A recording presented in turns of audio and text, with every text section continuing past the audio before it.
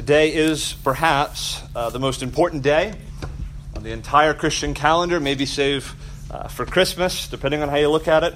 But today, Christians around the world have been celebrating the resurrection of Jesus Christ. And this is in every way appropriate.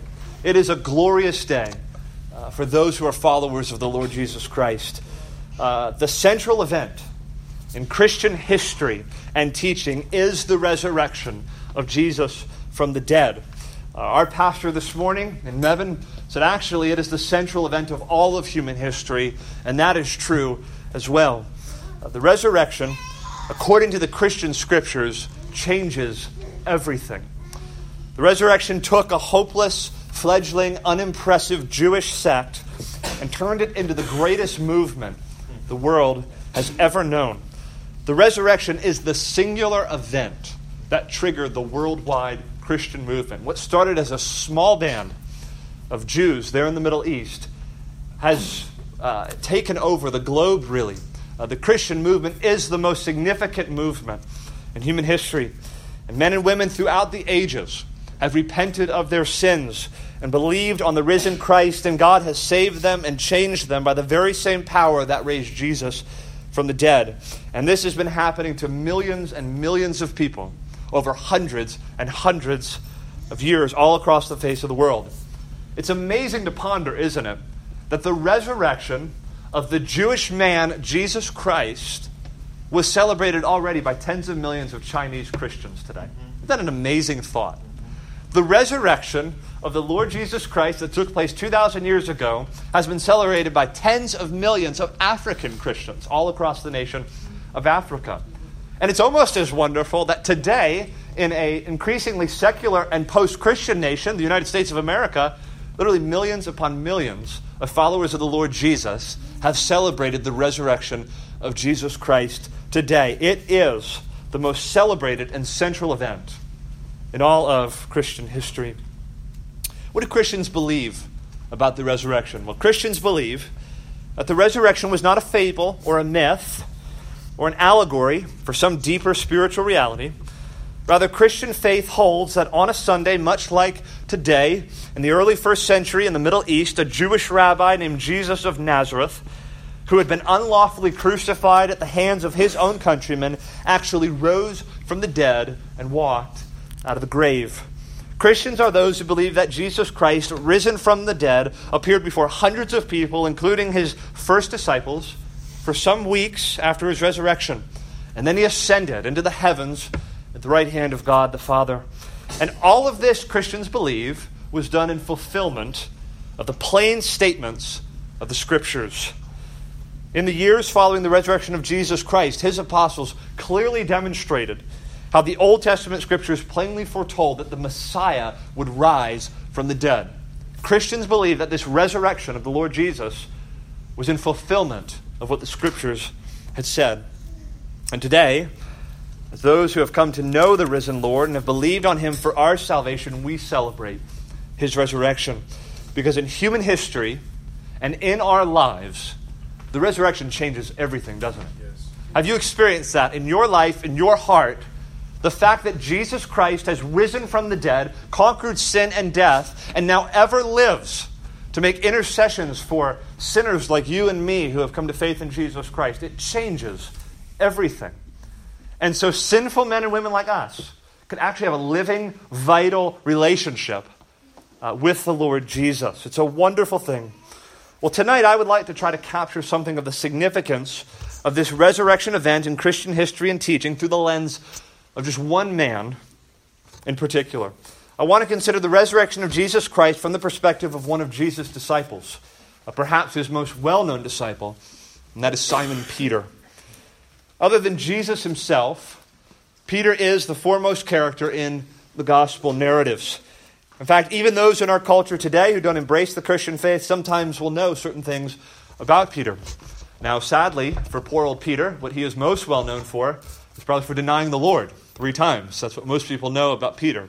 Other than that, they might know that he was a humble fisherman who was first called by the Lord Jesus, told to follow him. But more sadly still, most people in our culture today don't know the subsequent career that Peter had as one of the great apostles of the Christian church. If you were to ask that I sketch a brief biography of Peter, we could say, first of all, that he was a common Jewish man who worked as a fisherman. And he and his brother Andrew both worked together. And on one eventful day, as Peter was hard at work as a fisherman, this Jewish rabbi named Jesus comes to him and in a most compelling way calls Peter to be one of his disciples. Peter spends the next few years following Jesus, observing his miracles and sitting under his teaching and ministering alongside the Lord. And Peter begins to develop a certain reputation that we see on the pages of Scripture. He develops a reputation as being passionate, maybe at times a little audacious. He's quick to speak. He's quick to pass judgment. Maybe has a little bit of a temper. However, he was also a man of faith who loved his Lord dearly. And as Jesus began to talk about his impending death at the hands of the Jews, Peter comes into sharp conflict with Jesus, even rebuking him for seeking to suggest such a thing. As events unfold, Jesus is taken into custody, and Peter abandons his rabbi and 3 times denies the Lord Jesus. And recognizing that he had betrayed his Lord, he goes out in shame and weeps bitterly. But as Christ is crucified, Peter is nowhere to be found. Isn't that interesting to think about? This disciple who had walked with Jesus all those years, who subsequently preached the death and resurrection of Christ. When Jesus is actually being crucified, Peter's nowhere to be found. He's perhaps off somewhere weeping, probably repenting, probably wondering what's going to happen to his Lord, to this rabbi. And he thinks the whole mission has been a sham, has perhaps now come to nothing at all. But he's not there when Jesus Christ is actually crucified. But as Sunday comes, and reports begin to circulate that Jesus had actually risen from the dead, Peter runs to the tomb, and he finds it empty. Some days later, Jesus appears to Peter and the other disciples. We read an account in John 20. And some days after the death of Christ and his resurrection, he appears to his disciples. He says those sweet words, "Peace be with you." And the disciples marvel and are happy that they saw the Lord. Some days after that, Jesus appears again to Peter. And this time he confronts Peter. And in a wonderful and sweet way, he restores Peter. And he commissions Peter to be an apostle of the Christian church who would feed the Lord Jesus lambs and who would lead his sheep. And he tells Peter once again to follow him. And then you know the rest of the story. Peter goes on to serve as the first great apostle of the Christian church. And his preaching and his ministry produced thousands of converts. He's not imperfect. He's not without failure. But he performs many amazing and heroic deeds in the service to the Lord Jesus as an apostle. Peter even produced 2 New Testament letters known to us simply as 1st and 2nd Peter. And they were given to help suffering Christians as they were seeking to serve under oppression. The most prominent event in Peter's life was the resurrection of Jesus Christ. And I'd like to consider Peter in relation to the resurrection event. And I think that there are 3 distinct periods of Peter's experience that I want us to consider. One is prior to the resurrection. One is in the days that immediately follow the resurrection of Jesus Christ. And one is in those years, the lifetime that Peter has after the resurrection of Jesus Christ. Here are the 3 headings that I'd like us to consider tonight. First of all, we want to consider Peter the skeptic of the resurrection. Peter the skeptic of the resurrection. Secondly, we want to consider Peter the witness of the resurrection. And then thirdly and finally, Peter the preacher of the resurrection. So Peter the skeptic, Peter the witness, Peter the preacher. Let's consider firstly Peter the skeptic of the resurrection. Let me ask that you turn in your Bibles to Matthew chapter 16. Matthew chapter 16. If you have your Bibles handy, I'll have us turn to a number of texts. Don't worry, they're all going to be in the Gospels, so hopefully all very close together, these texts that we turn to. Matthew chapter 16, Peter and the other disciples have been with the Lord for some time. They've seen pretty amazing miracles at his hand. They've come to believe that he is the Christ, that he is the Messiah. They've witnessed amazing teaching. They've learned what it is to be a disciple and a follower of Jesus Christ. But in Matthew 16, we have quite an interesting account recorded. Jesus now begins to talk about the work that he's come to do. It's no longer about his teaching about what it means to be a disciple. He's not performing wondrous signs. Now he's talking about this great deed that's going to be done. His death on a cross and his subsequent resurrection. Matthew chapter 16, follow along as I read verses 21 through 23. From that time, Jesus began to show his disciples that he must go to Jerusalem and suffer many things from the elders and chief priests and scribes and be killed, and on the third day be raised. And Peter took him aside. Remember I said Peter was a little audacious. Peter took him aside and began to rebuke him, saying, "Far be it from you, Lord. This shall never happen to you." But he, that is Jesus, turned and said to Peter, "Get behind me, Satan. You are a hindrance to me, for you are not setting your mind on the things of God, but on the things of man." Well, this is under the heading, Peter, the skeptic of the resurrection. As Jesus begins to foretell of what he really did come to do, which was to suffer on the cross, to die at the hands of the Jews, and then on the third day to rise again, Peter starts playing the skeptic. And he thinks, that's scandalous. That can't happen to you, Lord. You will not go to the cross. You will not die and on the third day be raised. This will not happen to you. I will not stand idly by and watch this thing happen to you.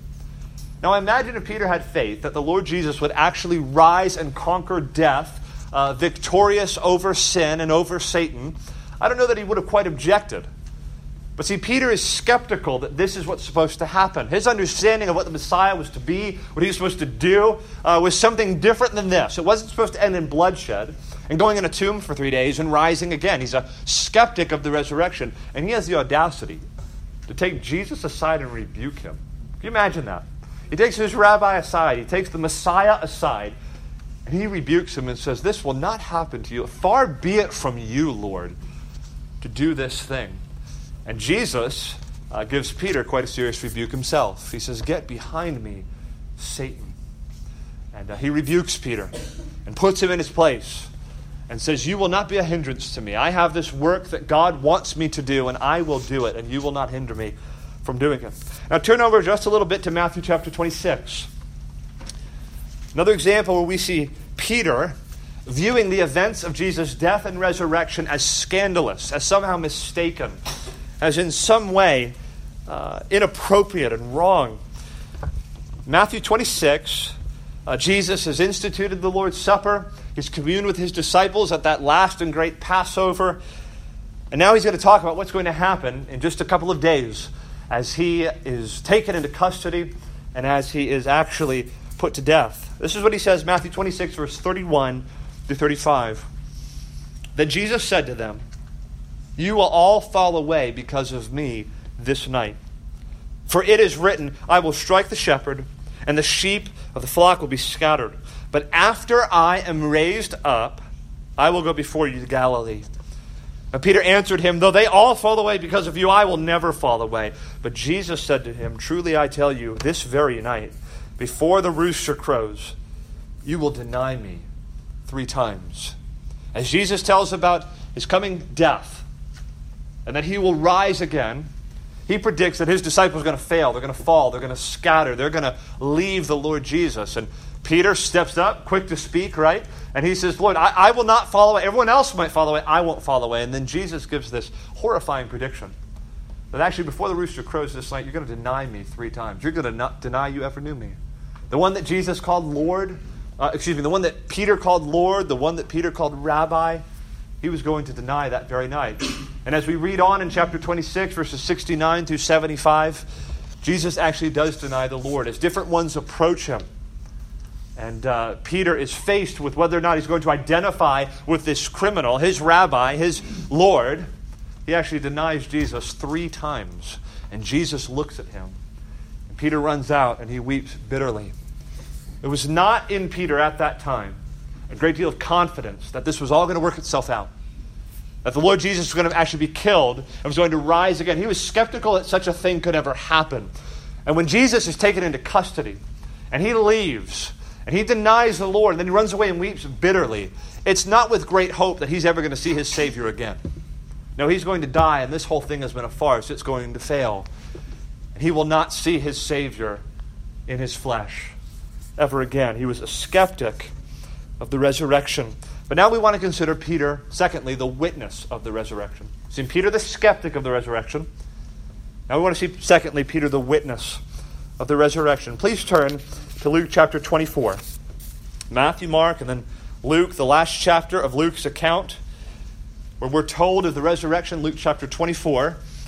We want to read verses 10 through 12. Jesus has been crucified. He's now been in the tomb. We have this account of the resurrection, Luke 24, verses 10 through 12. Now it was Mary Magdalene and Joanna, Mary the mother of James, and the other women with them who told these things to the apostles. But these words seemed to them an idle tale. They're telling the disciples that Jesus had in fact risen from the dead and that they had seen the Lord. And they did not believe them. Verse 12, but Peter rose and ran to the tomb, stooping and looking in. He saw the linen clothes by themselves, and he went home marveling at what had happened. Now you may know this, maybe not, that in these early centuries of the church, the testimony of women were considered unacceptable in court. To be a woman in those days was in many ways to be a second-class citizen. You didn't have the same legal privileges that men had. And so I actually think it's a great testament to the historicity of the resurrection that the Bible records these women who were there at Jesus' resurrection. They were the first witnesses to what happened. What dignity the Christian message would have accorded women in those early days. But these ones who would not have been accepted as legitimate witnesses of an event, they come to the disciples and they think, there's no way that's happened. The disciples are skeptical. But Peter, though he still may be skeptical, perhaps with a fresh sense of his failure and his betrayal, he thinks, well, what if this is true? He's perhaps full of hope, and he thinks, what if these women are actually right? And Jesus has actually risen from the tomb, and so he runs. He runs off to investigate this for himself, and he looks in, and he sees that the stone has been rolled away, and there are the linen garments folded up, and there's no sign of Jesus. And perhaps hope begins to dawn in Peter's heart as he leaves there and he's marveling at what he's seen. Could it be that Jesus Christ has actually risen from the dead? Now please turn over to the text we read in John chapter 20 as we sketch more of this event. Peter, the witness of the resurrection. I want to look at John chapter 20, just two verses, verses 19 through 20. This is that account when Jesus, now after Peter, he had already been to the tomb, he had looked in, he's filled with hope that perhaps Jesus has actually risen, and now the disciples are meeting together, and Christ is going to appear to them in their midst. John chapter 20, verse 19 through 20. On the evening of that day, the first day of the week, the doors being locked where the disciples were for fear of the Jews, Jesus came and stood among them and said to them, "Peace be with you." And when he had said this, he showed them his hands and his side, and then the disciples were glad when they saw the Lord. We heard a wonderful message. I commend it to you this morning at Grace Reform, those of us who were there from Pastor Gary Hendricks. He preached from this text, from these two verses. And he preached more or less on that phrase, peace be with you. And he made this point, I had not thought of this, but he said, imagine as Jesus appears in the middle of the room miraculously. The doors are locked, and in some miraculous way with his resurrected body, he appears in the midst of the room as truly as I'm standing in front of you right now, Jesus stood in front of his disciples. And what did they expect him to say? Guys, where were you? Why'd you leave me? Why were you so disappointing? How could you betray me after all the time I spent with you? I spent my entire life pouring into you and serving you and loving you and teaching you that the Christ must suffer and he must die and he must do this for sins and he'll rise again from the grave. Where were you? How could you betray me like that, you disappointing group of disciples? But he doesn't say that. He says, peace be with you. And I imagine with the freshness of all that shame those disciples felt, that must have just washed over those servants of Christ. That he would say, peace be with us, after all the ways that we've failed him. But now turn over just one more chapter, John chapter 21. Peter has seen the empty tomb. He's seen the risen Lord. Now let's read this interaction that Peter has with Christ, John chapter 21, verses 15 through 19. I'm not going to read these verses, but just before chapter 21, verse 15, Jesus was out in a boat along with some of the other disciples, and he sees his Lord on the shore, and Peter just dives into the water and swims as fast as he can to see Christ. And then he meets with Jesus here and has this interaction with him. John 21, verses 15 through 19. When they had finished breakfast, Jesus said to Simon Peter, "Simon, son of Jonah, do you love me more than these? And he said to him, yes, Lord, you know that I love you. And he said to him, feed my lambs. He said to him a second time, Simon, son of Jonah, do you love me? And he said to him, yes, Lord, you know that I love you. He said to him, tend my sheep. He said to him the third time, Simon, son of Jonah, do you love me? And Peter was grieved because he said to him the third time, do you love me? And he said to him, Lord, you know everything. You know that I love you. And Jesus said to him, feed my sheep. Truly, truly, I say to you, when you were young, you used to dress yourself and walk wherever you wanted. But when you are old, you will stretch out your hands, and another will dress you and carry you where you do not want to go. And this he said to show by what kind of death he was to glorify God. And after saying this, he said to him, follow me. We didn't read this, but the first thing that Jesus ever said to Peter was, follow me. And this is what he says to him at the end of John 21. And you can imagine for Peter, some years that he's been with the Lord, we think maybe 3.5, 4 years, that he has been with Jesus. He has been, the relationship of a disciple with a rabbi was a very intimate relationship, and we believe perhaps they were always together.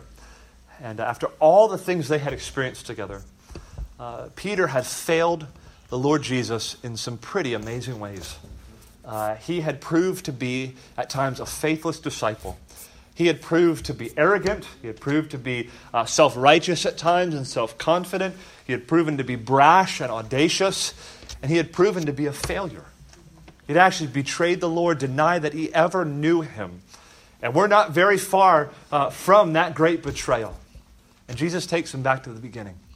And those first words he ever said to him upon introducing him as a disciple, follow me, he says to Peter again. Well, this is not the burden of the message, but just a side note I want to say to each of you here, you disciples of Christ.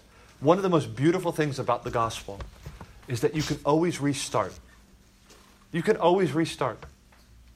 Whatever failures are in your past, whatever ways that you failed the Lord, you feel like you've been just insufficient, that you've been weak, that you've been frail, that you've not been the disciple that you ought to be. Take courage from this account. How tender is Jesus to come to Peter again and to say those words that he said to him at the first, follow me.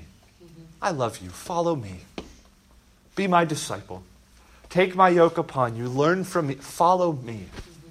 I don't know where each one of you are today, but I trust there are some here who need to hear that. That maybe you feel that maybe this week you've not been the disciple you need to be. Maybe this year, so far in 2017, has not gone according to plan in your service to Christ. Maybe it's a matter of years that you feel you have not served the Lord like you should. Well, take comfort from this interaction with Peter. Hear these words again from Christ. Today can be a new day as a disciple. Whatever failures are behind you, whatever ways you've disappointed the Lord, today he says to you, follow me. It's okay. It's okay. Do you love me? Okay, now follow me. Let's start again. Let's restart. The longer I'm a Christian, that is one of the most beautiful facets of the gospel. I've heard it said that the gospel is like a diamond, right? You look at it from different angles and you pick up all these different features of the diamond. This is one of my favorite angles of the gospel. No matter how far we are in the Christian life, no matter what failures lie behind us, we can always restart and follow the Lord today. And I want to encourage each one of us to renew our attachment to Christ this evening. But now thirdly and finally, we've seen Peter, first of all, the skeptic of the resurrection, the one that believes such an event would never take place. Then we've seen Peter, the witness of the resurrection, his interactions with Jesus in those days that follow. Now we want to consider, thirdly and finally, Peter, the preacher of the resurrection. Peter, the preacher of the resurrection. Let me just say this as an aside. As Protestants, it's in every way appropriate that we make much out of the death of Christ. We talk about the death of Christ all the time. We talk about his atonement. We talk about justification. We talk about salvation that we have through his sacrifice that he's made through his death on the cross. And that is in every way appropriate. But actually what gets the sort of the feature role in the preaching of the apostles is actually the resurrection. That's seen as the more prominent event. Now, I have no desire to put those two things in competition with one another. But I wonder, is the resurrection getting enough coverage in the songs that we sing, in our preaching? The resurrection was seen as so crucial, so essential, so significant in the preaching of the apostles. And if you have time, if you're going through Acts maybe in your private worship, just consider as you read through those early sermons, all the references to the resurrection of Jesus Christ. We want to look at just one. If you would turn to Acts chapter 2. Acts chapter 2, this great sermon from Peter. There are other sermons recorded from Peter in the book of Acts, but this is believed by many to be the greatest sermon in Christian history. And no doubt, if you're measuring it by fruit that was born from the message, it's hard to find a greater message. We want to read just part of Peter's message in Acts chapter 2. Now remember, this man, probably a matter of just a few months ago, denied the Lord Jesus before a servant girl. He would not even acknowledge the Lord Jesus to a woman younger than him. He would not even say he was around Jesus, that even knew who he was. 3 months later, on the day of Pentecost, on this magnificent feast day in the presence of thousands, he has the nerve, the audacity to stand up and to proclaim the risen Christ. Now I want to say to you, one of the greatest apologetics for the Christian faith, the resurrection of Christ, is the radical change in Jesus' disciples in a matter of weeks. These men go from jokes, from failures, from frail, weak, unimpressive losers, to these men who are now boldly standing up in the presence of thousands and winning massive amounts of converts to the Lord Jesus. Well, what happened? What changed? They saw the risen Lord. Amen. They saw Christ who had died rise from the grave. Now let's read Peter preaching on this point in Acts chapter 2, verses 22 through 36. They had been hiding behind locked doors just a few weeks ago for fear of the Jews. Now they're in public, proclaiming the risen Christ. Acts chapter 2, verse 22. Men of Israel, hear these words. Jesus of Nazareth, a man attested to you by God with mighty works and wonders and signs that God did through him in your midst, as you yourselves know. This Jesus, delivered up according to the definite plan and foreknowledge of God, you crucified and killed by the hands of lawless men. God raised him up, loosing the pangs of death, because it was not possible for him to be held by it. We sang a moment ago, no grave could e'er restrain him. It was not possible for him to be held by it. Verse 25. For David says concerning him, and now he quotes from Psalm 16, I saw the Lord always before me, for he is at my right hand, that I may not be shaken.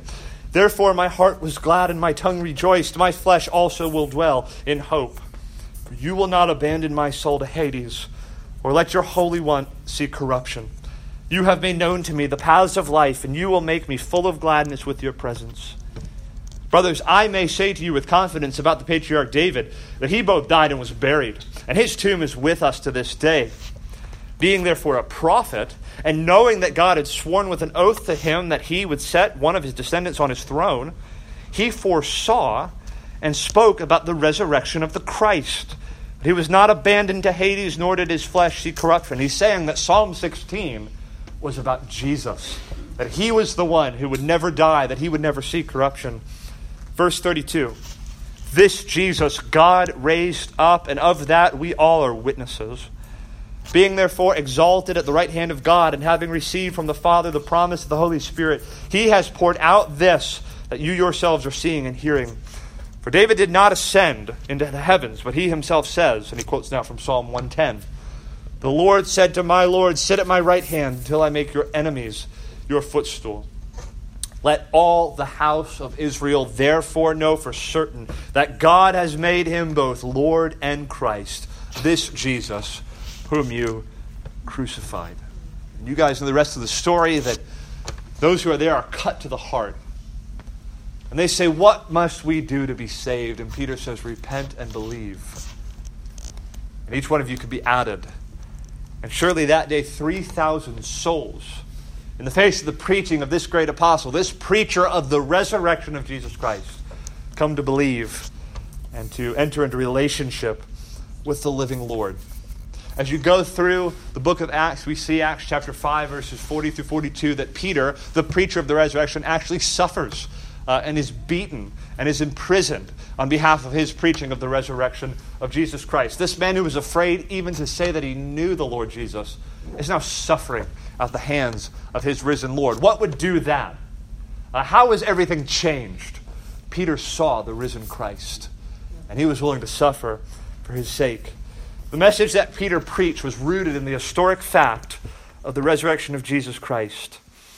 I was going to have us read from 1 Peter 1, some references there to the resurrection, and then 1 Peter 2, where Peter makes that great statement that he was an eyewitness to his majesty.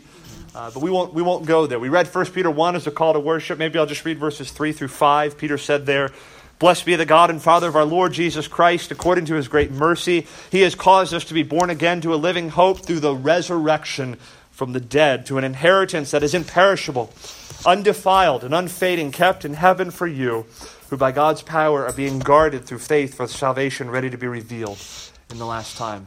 The resurrection of Christ, this event that Peter was skeptical about, and then that he was a witness to, became central to his preaching as an apostle, central to his understanding of the Christian faith itself.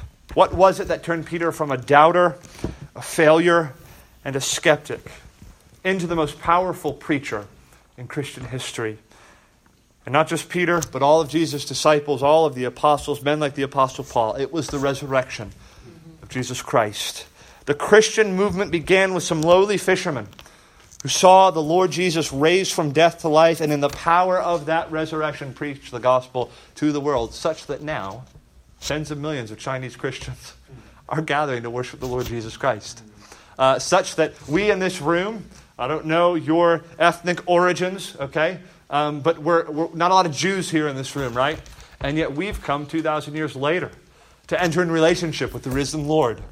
And we are now those who call on his name and worship him as the risen Christ. It's wonderful, amazing what the resurrection of Jesus Christ has done. Well, that's Peter. Now, what about the rest of Christian history? What about us? What about Christians today who did not actually witness the resurrection? 3 things I want to say about believers who have not witnessed the resurrection like Peter.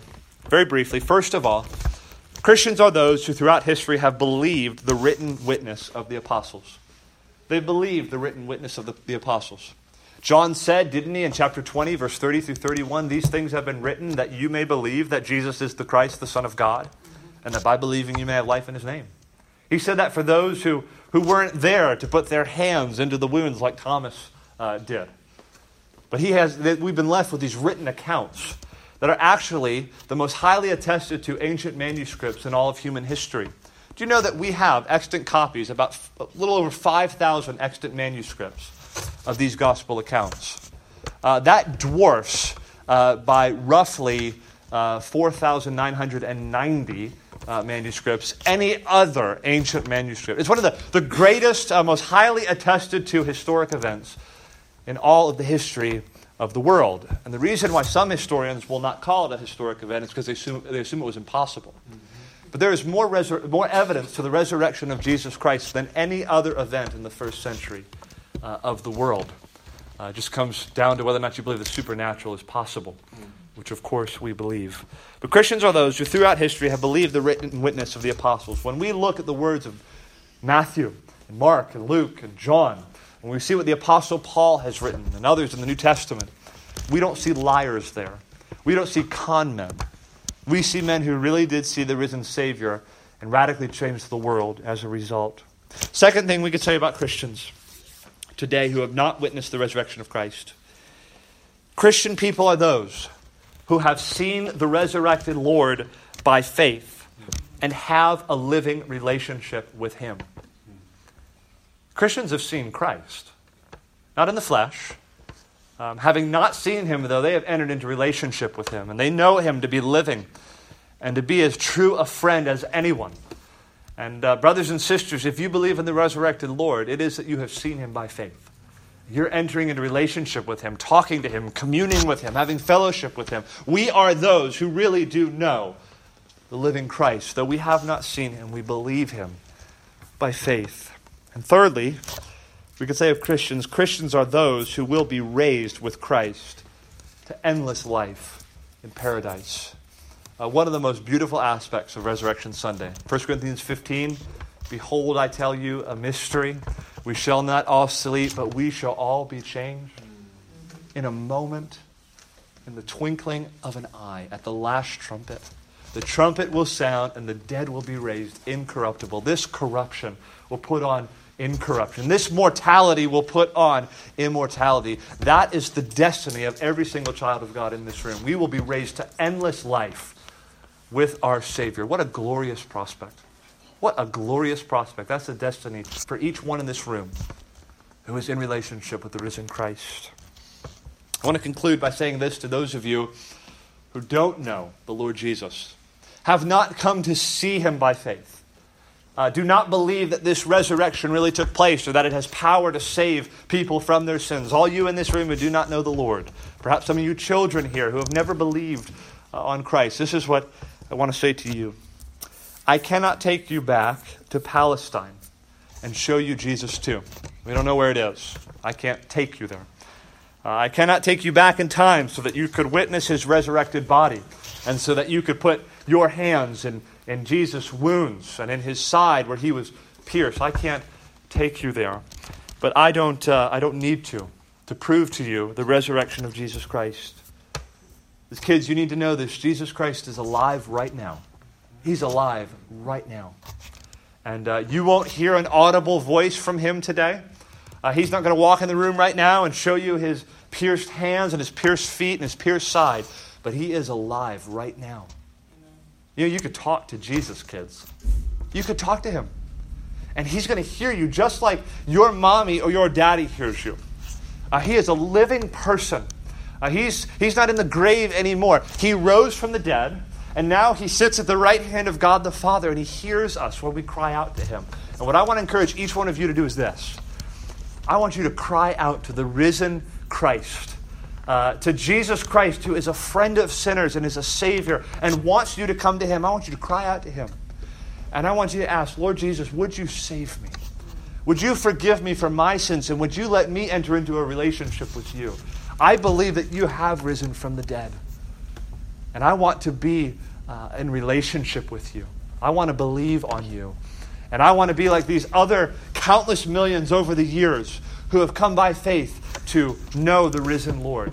Jesus is alive, kids. Jesus is alive, brothers and sisters, and he hears you. He walks with you. He receives you. He desires that people would come to him and follow him, just like Peter did.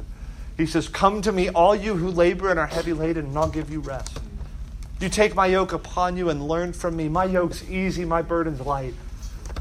And kids, brothers and sisters, you'll find rest for your souls. May we all seek after Christ and seek to follow the risen Savior more hotly than we ever have before. May we pursue him and passionately seek to serve him as the living Christ who is Lord over all. Let's pray together.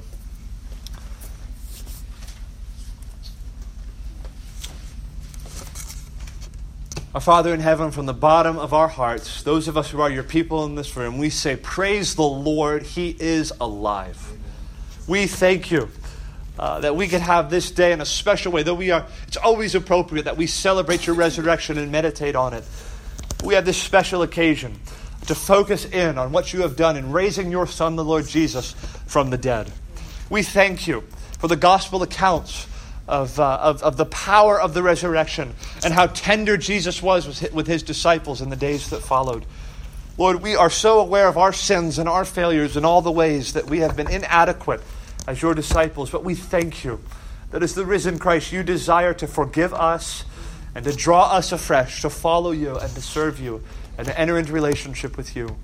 We so long for everyone in this room, even the smallest child who doesn't know you, to actually come into relationship with the risen Lord of the universe. That they would come to know Jesus Christ. There's nothing sweeter, there's nothing better than to be in a relationship with him. And Lord, anything that we might experience in this life, any hardship, any being ostracized or being outcast or suffering at the hands of others, it is not worthy to be compared with the glory that is to be revealed when we stand with the Lord Jesus in paradise. We pray that each one of us, each one in this room, on that day that is to come, that we would be raised to endless life in the paradise of God in the presence of Christ himself. We pray, Lord, that you would hasten that day, that you would save each one of us to the last, and that we would be found in our final hours following you more obediently, more passionately than we ever have at any point in our Christian walks. Lord, we thank you for Christ. May we now walk in the days ahead in the power of his resurrection. May we know the power of his resurrected life at work in our hearts as well. Unite us to him. Bind us to him, we pray. In Jesus' name, amen.